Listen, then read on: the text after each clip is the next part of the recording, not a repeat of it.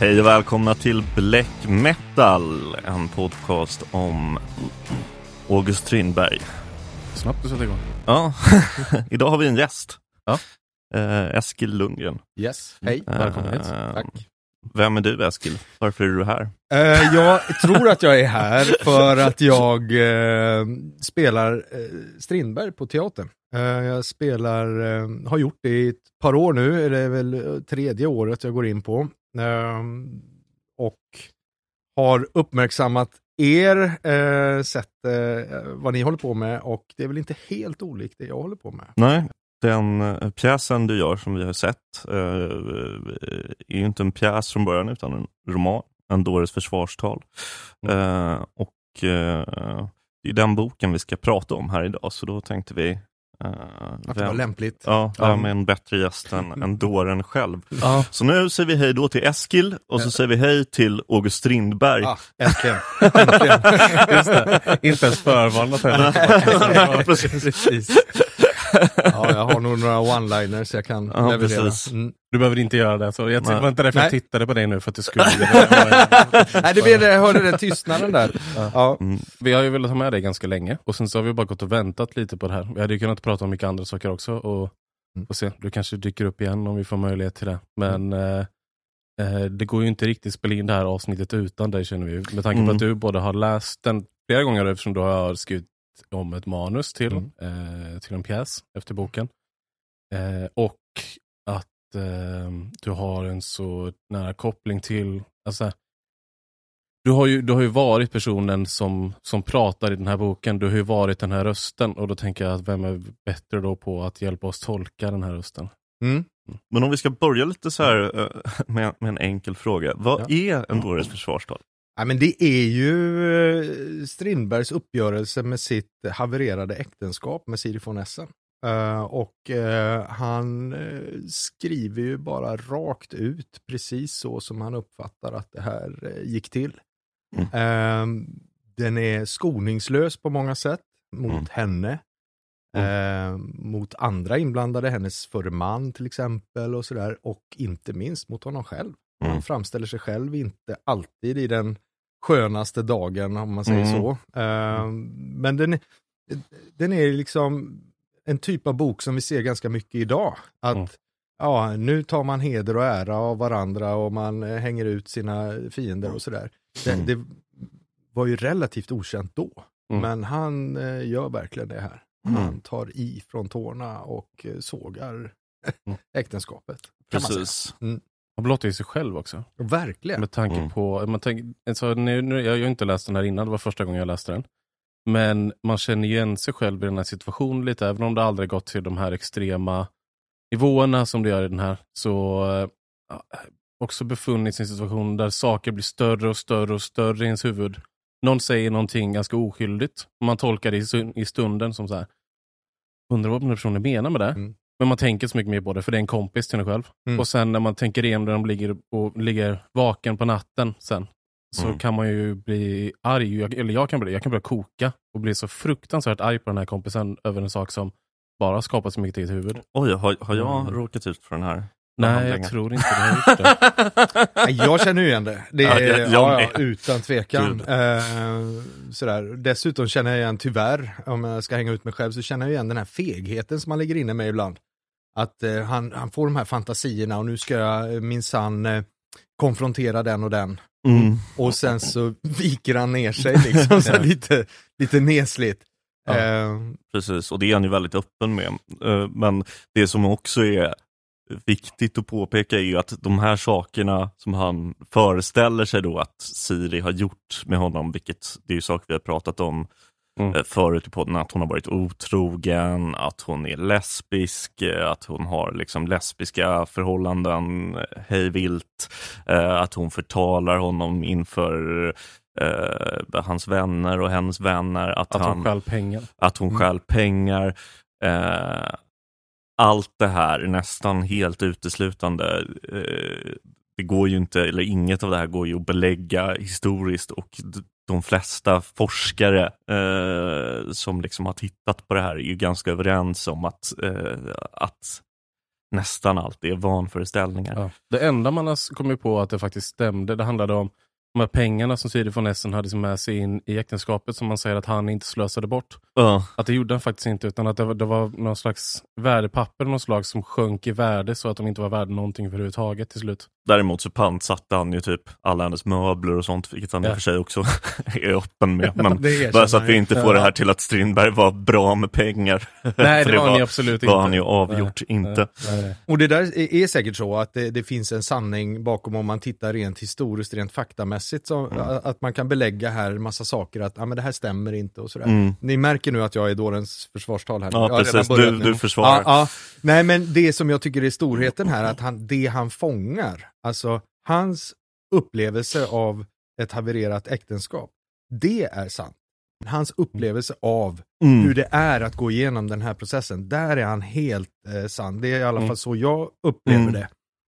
Och därför jag liksom kan stå och försvara honom kväll efter kväll. Jag tänkte fråga dig lite så här, varför valde du att liksom gestalta den här boken? Alltså det är ju jag har funderat över det själv och jag tänker så här, först tänkte jag att det var en slump, men sen har jag insett i efterhand att det är inte det. Jag fick tillgång till en lokal där jag kunde spela teater. Jag insåg att den är så liten så att det är i princip en monolog man kan få plats med här. Vilken monolog ska jag ta? Och så tänker jag, men en dåres försvarstal är en jävla bra titel liksom. Och där någonstans började då de här tankarna. Men sen så när jag tittade i min bok så ser jag att det ligger en tågbiljett där från 1990 någonting. Och, till något ställe som heter Öxnared. Och jag bara, vad fan skulle jag i Öxnared göra? Det var tydligen senast jag läste den här boken. Tills jag insåg att, men vad fasen, det var ju då när jag skulle ro runt Vänern med en teaterregissör. Och hela poängen var att en skulle ro och den andra skulle läsa en bok som betydde något för den andra, liksom högläsning. Och då hade jag valt den här boken.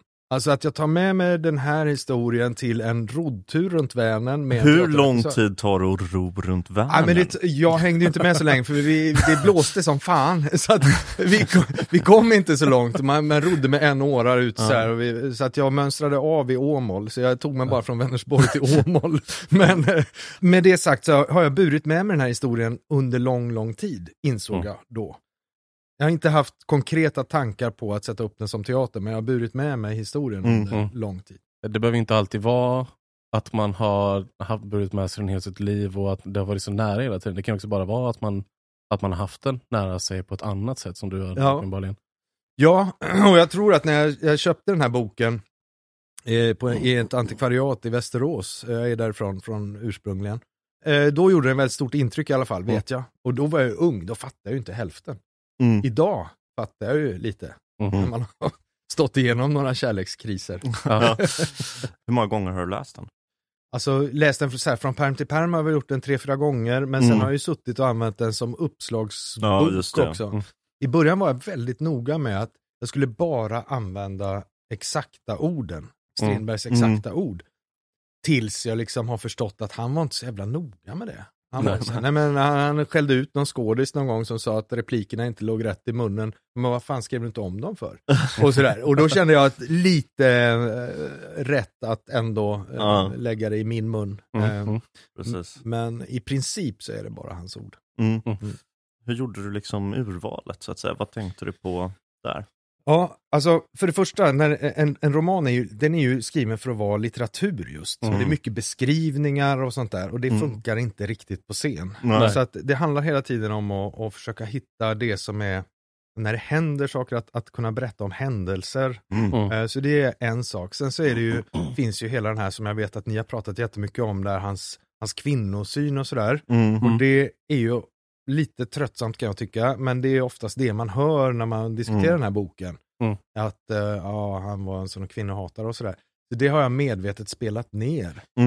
Jag tycker att då måste man liksom berätta om hela tidsandan och allt det där. Jag tycker också när man jämför det här med andra böcker så var det inte lika närvarande i den här. Alltså det här rent generella kvinnohatet. Det finns ju ett Siri-hat i den här boken som är extremt. Och som också färgas av. Jo, det är klart att det gör. Men det generella kvinnohatet är ju större i andra böcker.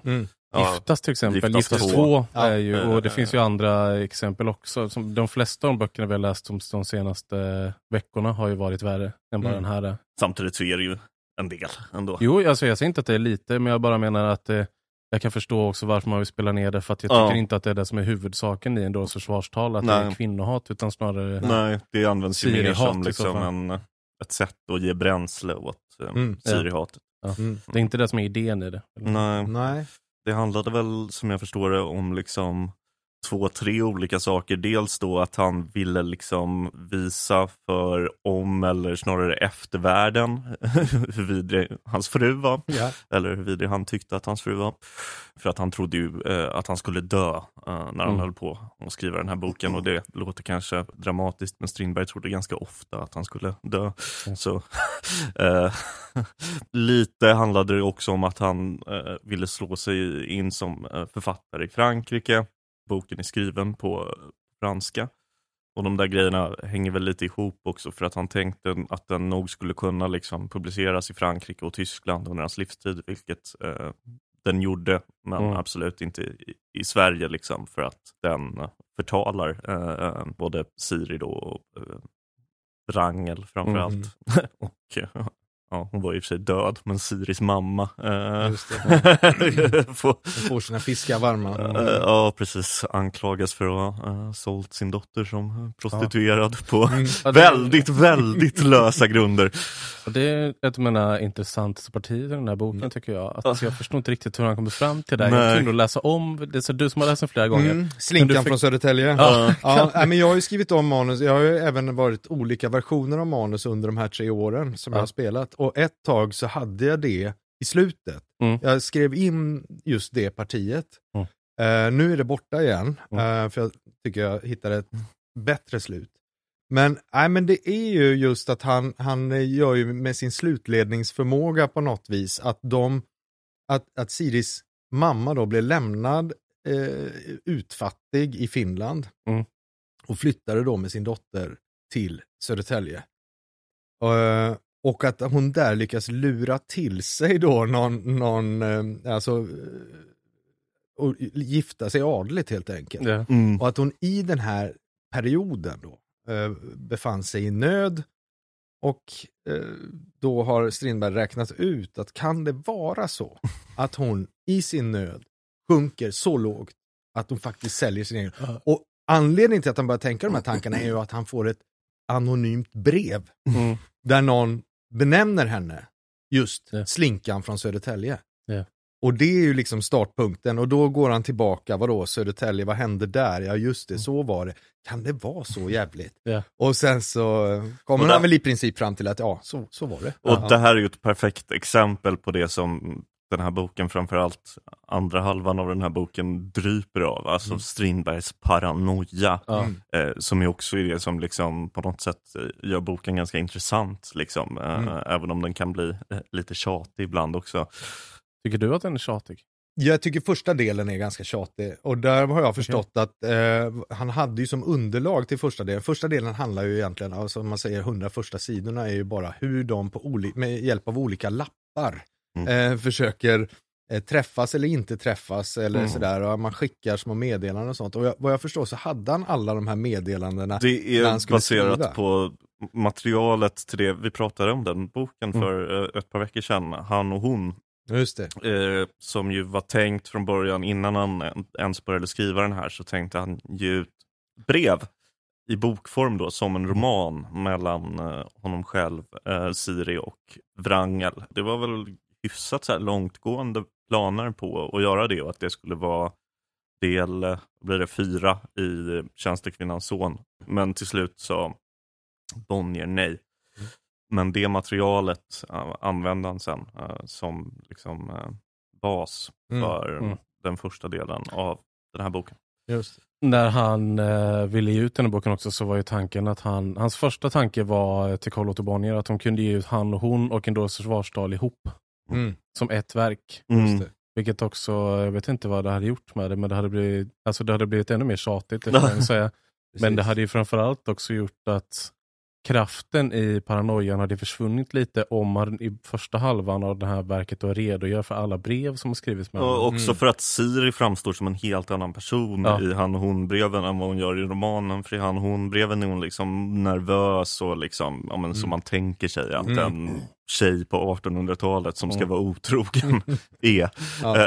Medan hon i romanen mer förvandlas till någon förförerska. Men jag gillar nästan första delen mer än andra delen. Jag håller inte riktigt med er. Jag bara räknade med dig där.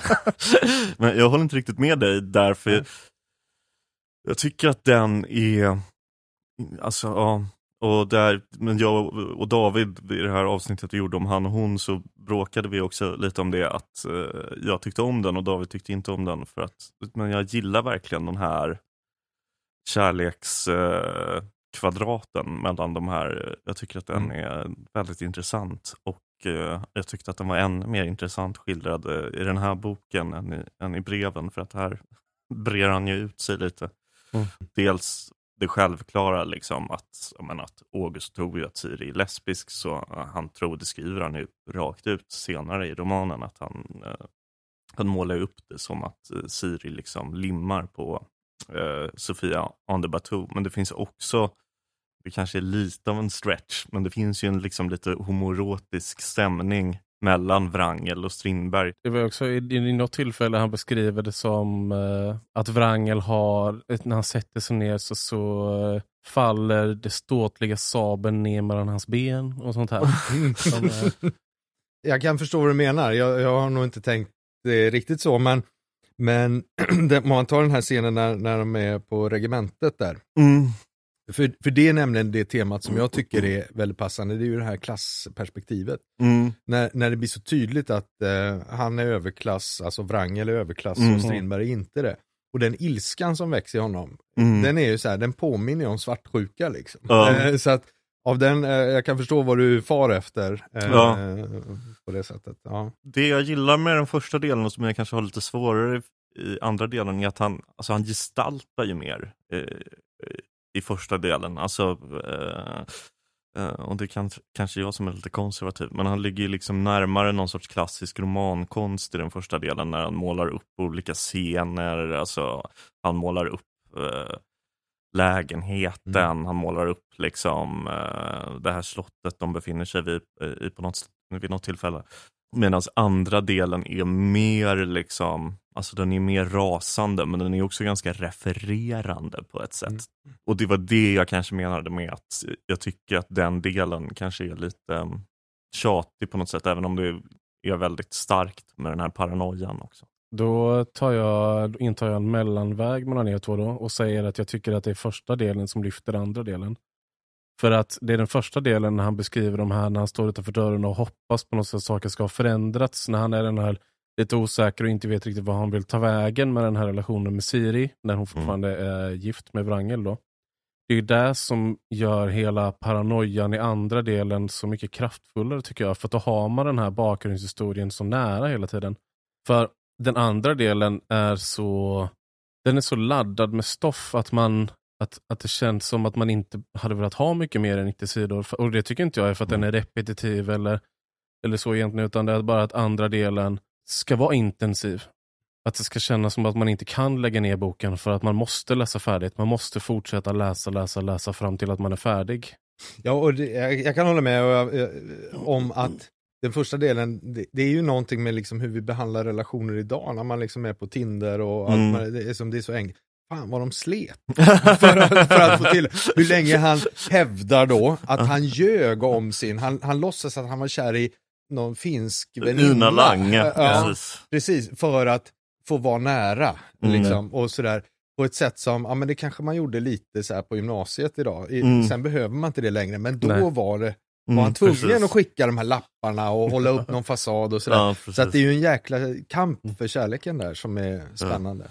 Det är ändå kul apropå det att han ändå tar med den här boken också. Alltså det har han ju pratat om det flera gånger tidigare i olika texter och böcker och sådär, men att han ändå verkligen så trycka på att Ina Langes pappa ville att han skulle bli svärson och inte August Lange då. Han kan liksom inte släppa det. Han måste prata om det vid varje tillfälle. Han kan att så här, om Inas pappa får bestämma, då var det jag som skulle gifta sig med henne. Men det är inte så, tyvärr. Men, för det fyller ingen funktion i den här boken. Nej. Att han stöter på Ina Langes pappa innan någon bord. Nej, men det är ändå typ 3 sidor som han ägnar åt detta. August skrev ju den här boken 1887, precis efter liksom att han och Siri bestämt sig för att avsluta sitt äktenskap och istället börja med det här som August refererade till, att hon var hans älskarinna och resekamrat, men att de inte hade någonting annat gemensamt. Så äktenskapet var ju liksom slut. Så skrev han den här boken då under några månader, kanske eller kanske inte samtidigt som han skrev Hemsöborna, det vet man inte riktigt. Men sen så börjar liksom den här bokens utgivningshistoria, och det har jag skrivit en liten text om som jag tänkte läsa för er. Strindberg skrev en dåres försvarstal 1887 på franska. Men det var först några år senare som texten skulle se dagens ljus för första gången. Och då på ett annat språk. Då publicerades boken nämligen i Tyskland. Där blev det snabbt skandal och Strindberg ställdes inför rätta på grund av bokens grova innehåll. Detta gjorde Strindberg mycket rädd. Så här skrev han i ett brev. Går jag till Berlin och blir fälld, då är fan lös och flykt omöjlig. Det är inte leksaker. Preussiskt fängelse i Plötzensee. Där avrättar de på gården och alla fångarna skolar sig på. Tro för satan att det är som jag säger. Jag vet inte om jag tål fängelse. Och jag har förlorat processer i Sverige där jag icke allenast var den oskyldiga utan även den förfördelade.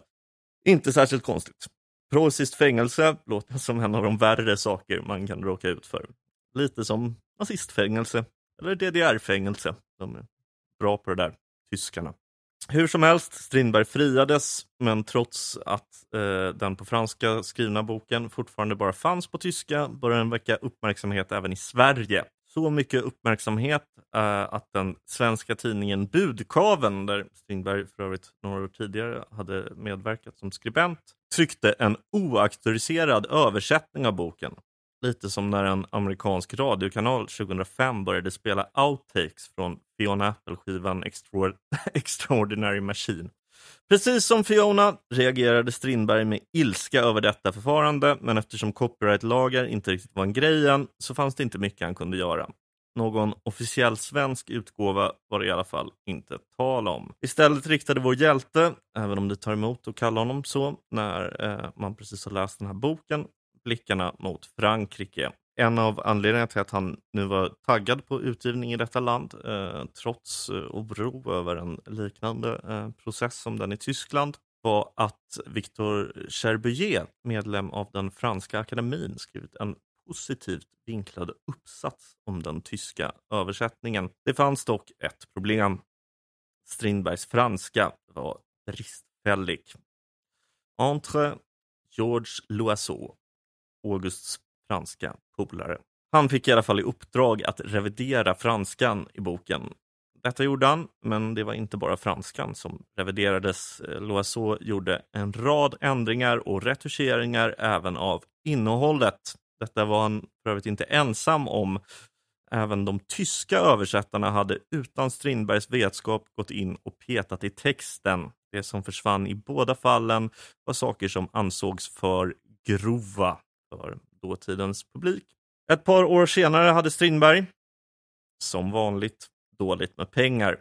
Han sålde då originalmanuskriptet till boken, förmodligen till Edvard Munch, känd för att ha uppfunnit Scream-masken. Denne hade den dåliga smaken att gömma dokumentet i ett kassaskåp hos sin advokat, och det hittades inte förrän på 1970-talet. Först då fick världen ta del av Strindbergs roman som den var tänkt. Full av kondomer gömda i biblar och ingående beskrivningar av könsvårtor. Kände du till det här innan? Absolut, och det, den bok jag har står just om det här att den hittades i Norge där i kassaskåpet. Så att den var ganska ny då, den svenska översättningen. Så att jag brukar stolt tänka att det är Oslo-manuskriptet som det kallas som jag spelar. Ja. Sen är inte skillnaderna jättestora, men det finns, det är framförallt slutet tror jag som är ändrat. Ja, precis. Slutet är lite ändrat och sen så är det ju det här med alltså könsvårtorna just och alltså könssjukdomar och så som är ingående beskrivet i originalet. Och den här delen när han och Siri har träffats då och han gömmer sina kondomer i biblar. Det är också så oklart med det här, alltså hur pass, det får vi nästan ta in någon expert någon gång, hur pass utvecklat var egentligen preventivmedel på den här tiden? Ja, vi kan väl absolut ta in en expert och prata om det. Jag vet inte om jag vill göra ett avsnitt om preventivmedel på 1880-talet. Nej, men han kör ju den, han ljuger ju. Ja, precis. Alltså, de har ju sex och hon vill ju verkligen inte ha barn. Siri vill verkligen inte ha barn. Och han säger, nej men jag kan inte, jag har en förträngning i urin någonting. Så det går inte, säger han. Han tar väldigt medvetet till den lögnen. Och gör henne gravid helt enkelt. Ja, och det är han ju öppen med i boken också. Men samtidigt så verkar de ju också ha haft tillgång till i alla fall någon sorts preventivmedel. Men det kanske bara var att han var en dryg fitta liksom. Han gillade väl inte det? Nej. Ja. Alltså det här kassaskåpet måste man ha öppnat flera gånger innan. Är det ingen som har reagerat på att det står om Strindberg på franska på den här boken eller på den här lådan innan? Är det ingen som har fått tanken på att öppna den? Eller varför kommer man inte in i det där kassaskåpet? För det står inte, tror jag. Vad jag förstår så är det någon sorts handskriftsdel av något anatomiskt bibliotek eller något sånt där. Precis. Som den ligger. Och sen så när någon tittar noga på, men den här stilen, den påminner, är inte det här Strindberg? Liksom? Så jag tror inte det var helt uppenbart att det var det. Men det är ju någonting med det här att han måste ju varit medveten då när han skrev det här. Att han fullständigt krossar Siri med den här texten. Och som jag läser boken i alla fall så är Siri hans livs stora kärlek. Och han skriver den här boken fullt medveten om. Så han vill inte att den ska ges ut på något sätt. Åtminstone inte i Sverige, åtminstone inte för hans död. Alltså för mig är det är så smärtsamt att tänka. Vad fasen driver den? Alltså att klara av att göra det mot någon man uppenbarligen älskar. Det är ju någonting så fascinerande i det där. Så man undrar, är det självskadebeteende eller vad är det liksom? Alltså klart, det skadar ju någon annan mer, men det är ju också självskadebeteende på så sätt att det är ingen som läser det här och tycker att han är en hjälte i den här boken. Han tycker väl lite att det är han som är hjälten i det här. Alltså, eller i alla fall att det är så att han tänker att folk kommer läsa den så. Alltså det är därför han använder samma argument som man använder i boken, använder han ju sen i alltså den riktiga skilsmässoprocessen när de skiljer sig 1891 eller 2. Jo, han framställer sig ju som ett offer på ett sätt som idag känns ganska främmande. Idag är man ju livrädd för att vara, men vadå, drar du offerkoftan liksom? Här är han ju helt oförblommerad, liksom att jag är offret, jag är martyren ungefär. Ja, jag menar mest bara att det känns inte som att han förmålar upp det som att han tycker att han har agerat rätt någonsin. Utan han bara säger, jag kunde gjort saker annorlunda. Men det är alla de här saker som hon har gjort. Jag har mest bara jag har reagerat på det och jag har försökt att vara så neutral som möjligt. Han har ju aldrig taken the high ground, utan han går ju alltid in i de här bråken då hela tiden också, om du är med på vad jag menar. Att jag upplever inte att han ser sig själv som hjälte i boken, snarare ser Siri som fienden. Att det finns ingen hjälte, det finns bara en antagonist. Men det är ju den här dubbelheten som finns som genomsyrar hela boken. För boken är ju liksom döpt till en dåres försvarstal. Och så här, Siri kallar honom dåre. Men han är ingen dåre. Utan jag är ingen dåre. Jag är fullt frisk. Men på andra ställen i boken så skriver han ju tydligt om rädslan att bli galen. Vilket också finns dokumenterat från hans tidiga ungdom. Och som han skriver om tjänstekvinnans son också. Att han var ju rädd att bli galen på riktigt. För mig är det uppenbart att han är osäker. Att han funderar verkligen. Och att det här är ett sätt att, nej men om jag kan förklara det här klart och redigt, så är jag ju inte galen. Alltså det är någon sorts besvärjelse också mot det. Det är inte bara liksom en kampen mot Siri, utan det är också kampen mot hans egna liksom, det är klart han har ju vanföreställningar och så vidare. Och det tror jag han har en aning om i alla fall. Så läser jag det.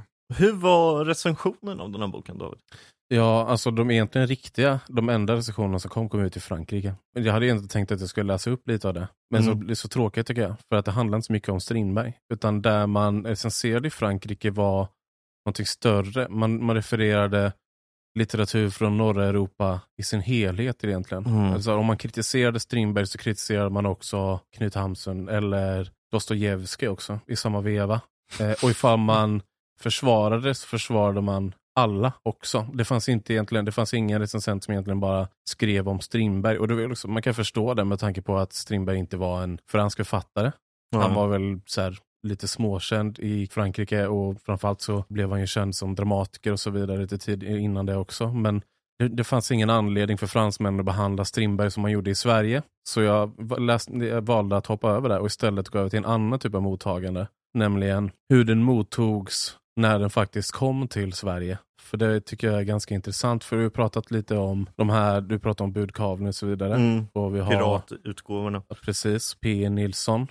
Kul att han heter P.E. Nilsson nu när vi har P.M. Nilsson. Han gav ut en piratutgåva 1903. Men John Landqvist som gav ut samlade verk var den som gav ut den första versionen som var baserad på den franska som gavs ut lagligt i Sverige så att säga. Och mottagandet av det är väl det som jag tycker var det mest intressanta med mottagandet i Sverige. Och då hade ju Strindberg redan varit död i... Ja, precis i 2 år. Ja.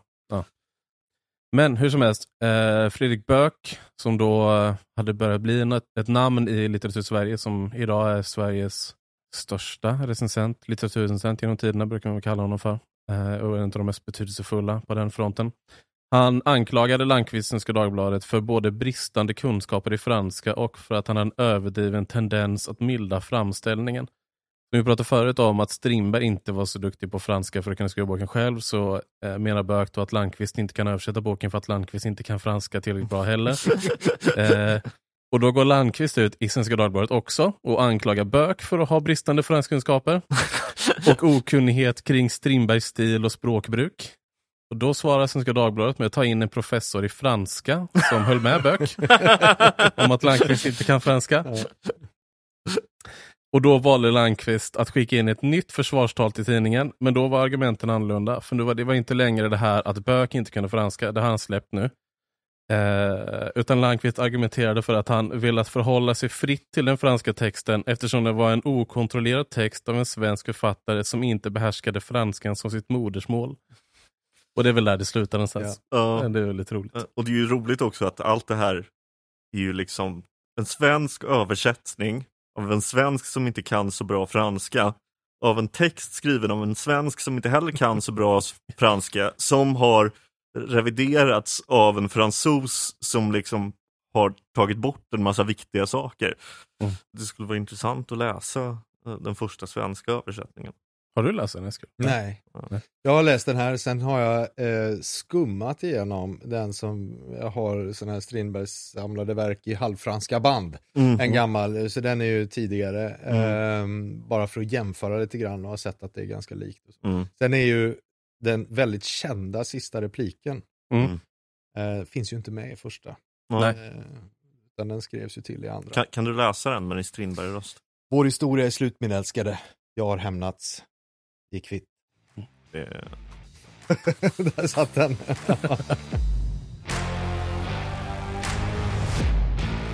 En sak vi inte har pratat om, det är ju språket. För mig är det helt magiskt hur han kan då använda svenska språket så här. Det är så rikt, det är så det är som en svetslåga. Och det märker man ju mer man läser den, ju oftare man läser den.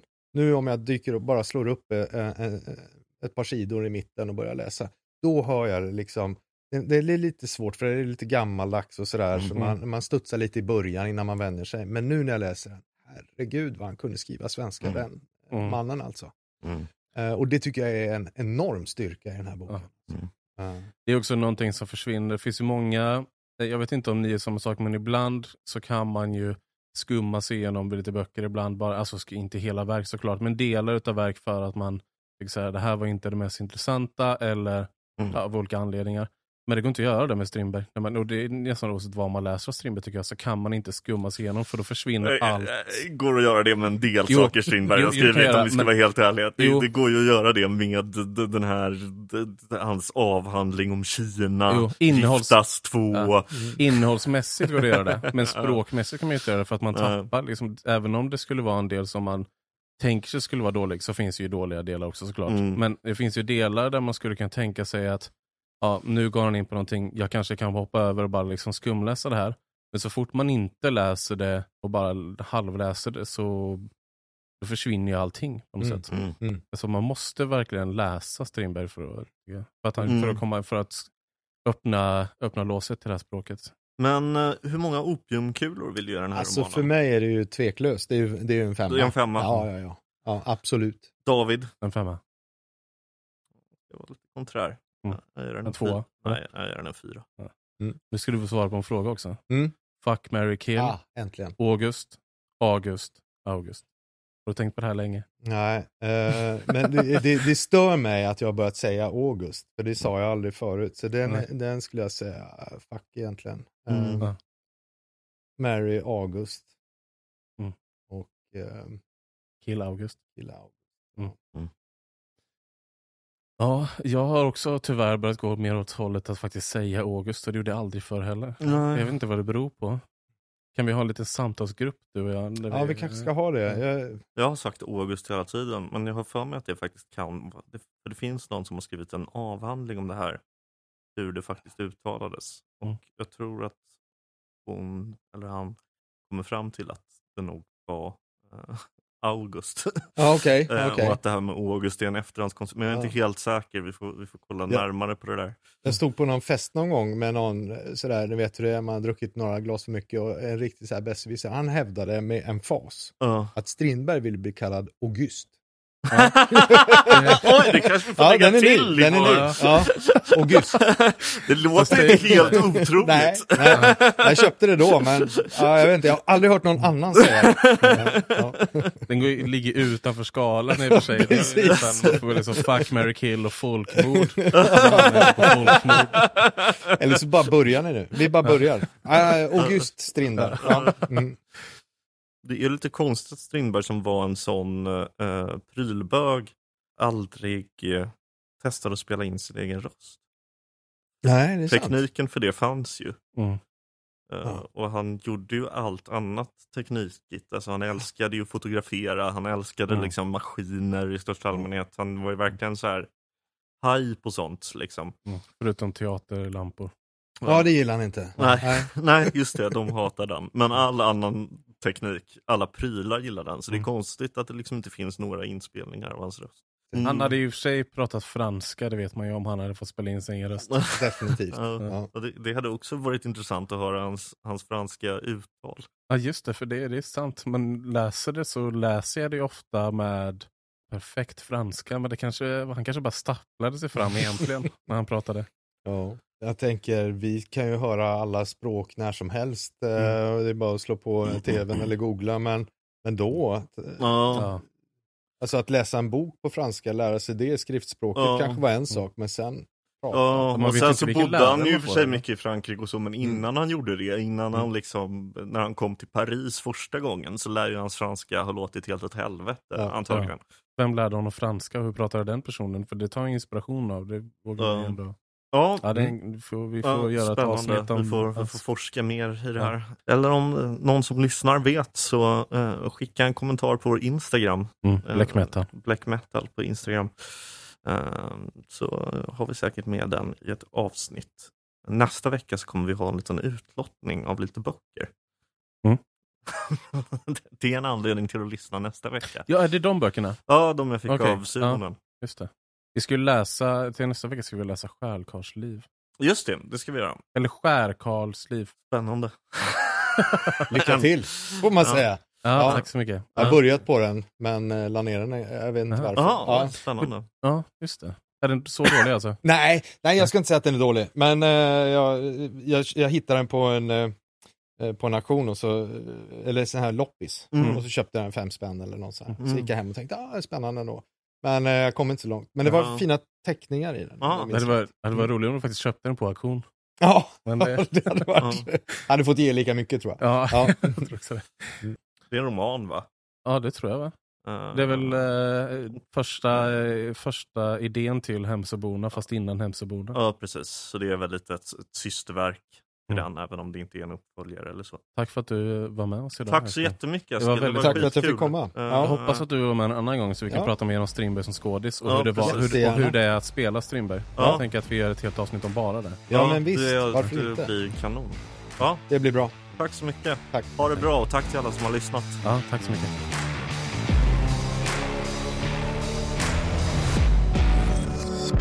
Thank you for listening to this Polpo original. You've been amazing.